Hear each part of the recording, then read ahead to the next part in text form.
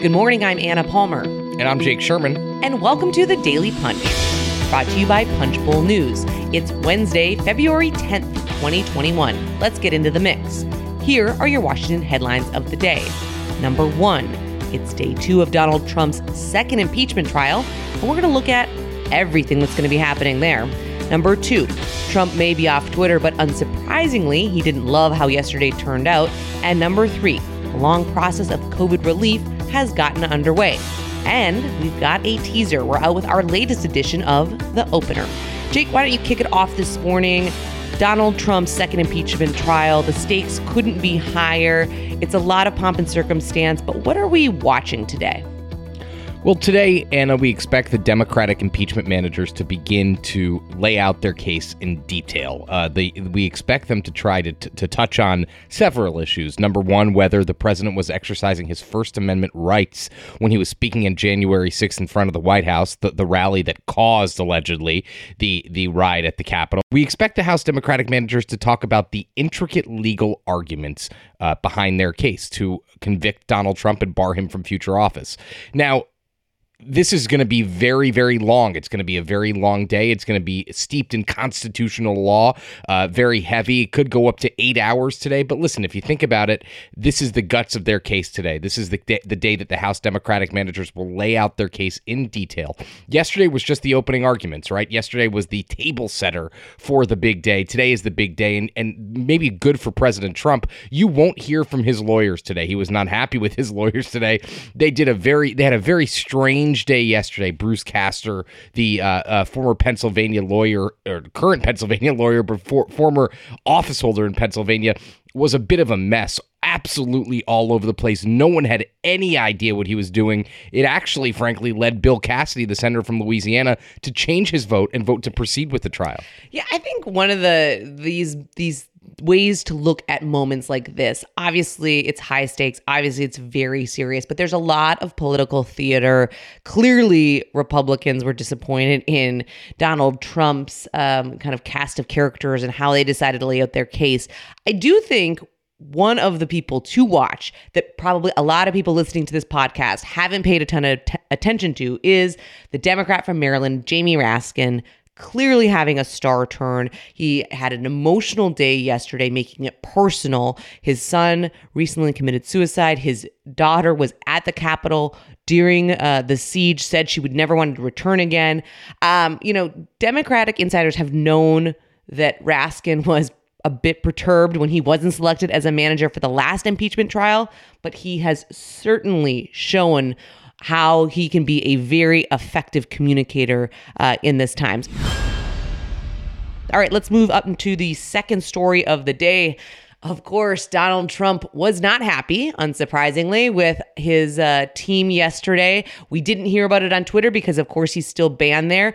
But what are you hearing, Jake? Yeah, the president was obviously, and Maggie Hamerman wrote this in her story in the New York Times today, was obviously a 8 out of 10 on the anger scale. I got some texts from people close to Trump, some who were in the Capitol, some who were elsewhere, just noting that it was a complete disaster. Now, listen, it would be the president would be best served to not watch this trial, to be honest with you, because it's not going to be pretty for him. The Democratic impeachment managers, even if he's okay with his lawyers, the Democratic impeachment managers are going to be using a lot of visual evidence of the riot. I mean, I watched the videos yesterday.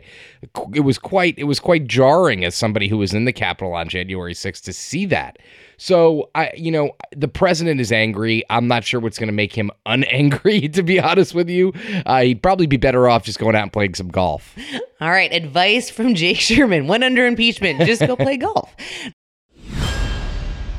Number 3 story of the day, COVID relief actually begins its long path in earnest. This is a little wonky and in the weeds, but it's important because there's been a lot of talk about $1.9 trillion.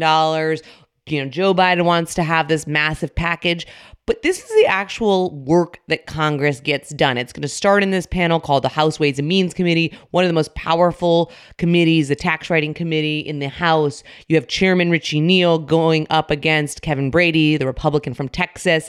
It's going to be Democrats all the way. They're not looking to necessarily try to bring Republicans along. But this is important because this is actually when we start to see things like, does this expanded child tax credit program actually get into the bill? What happens with the direct payment checks, right?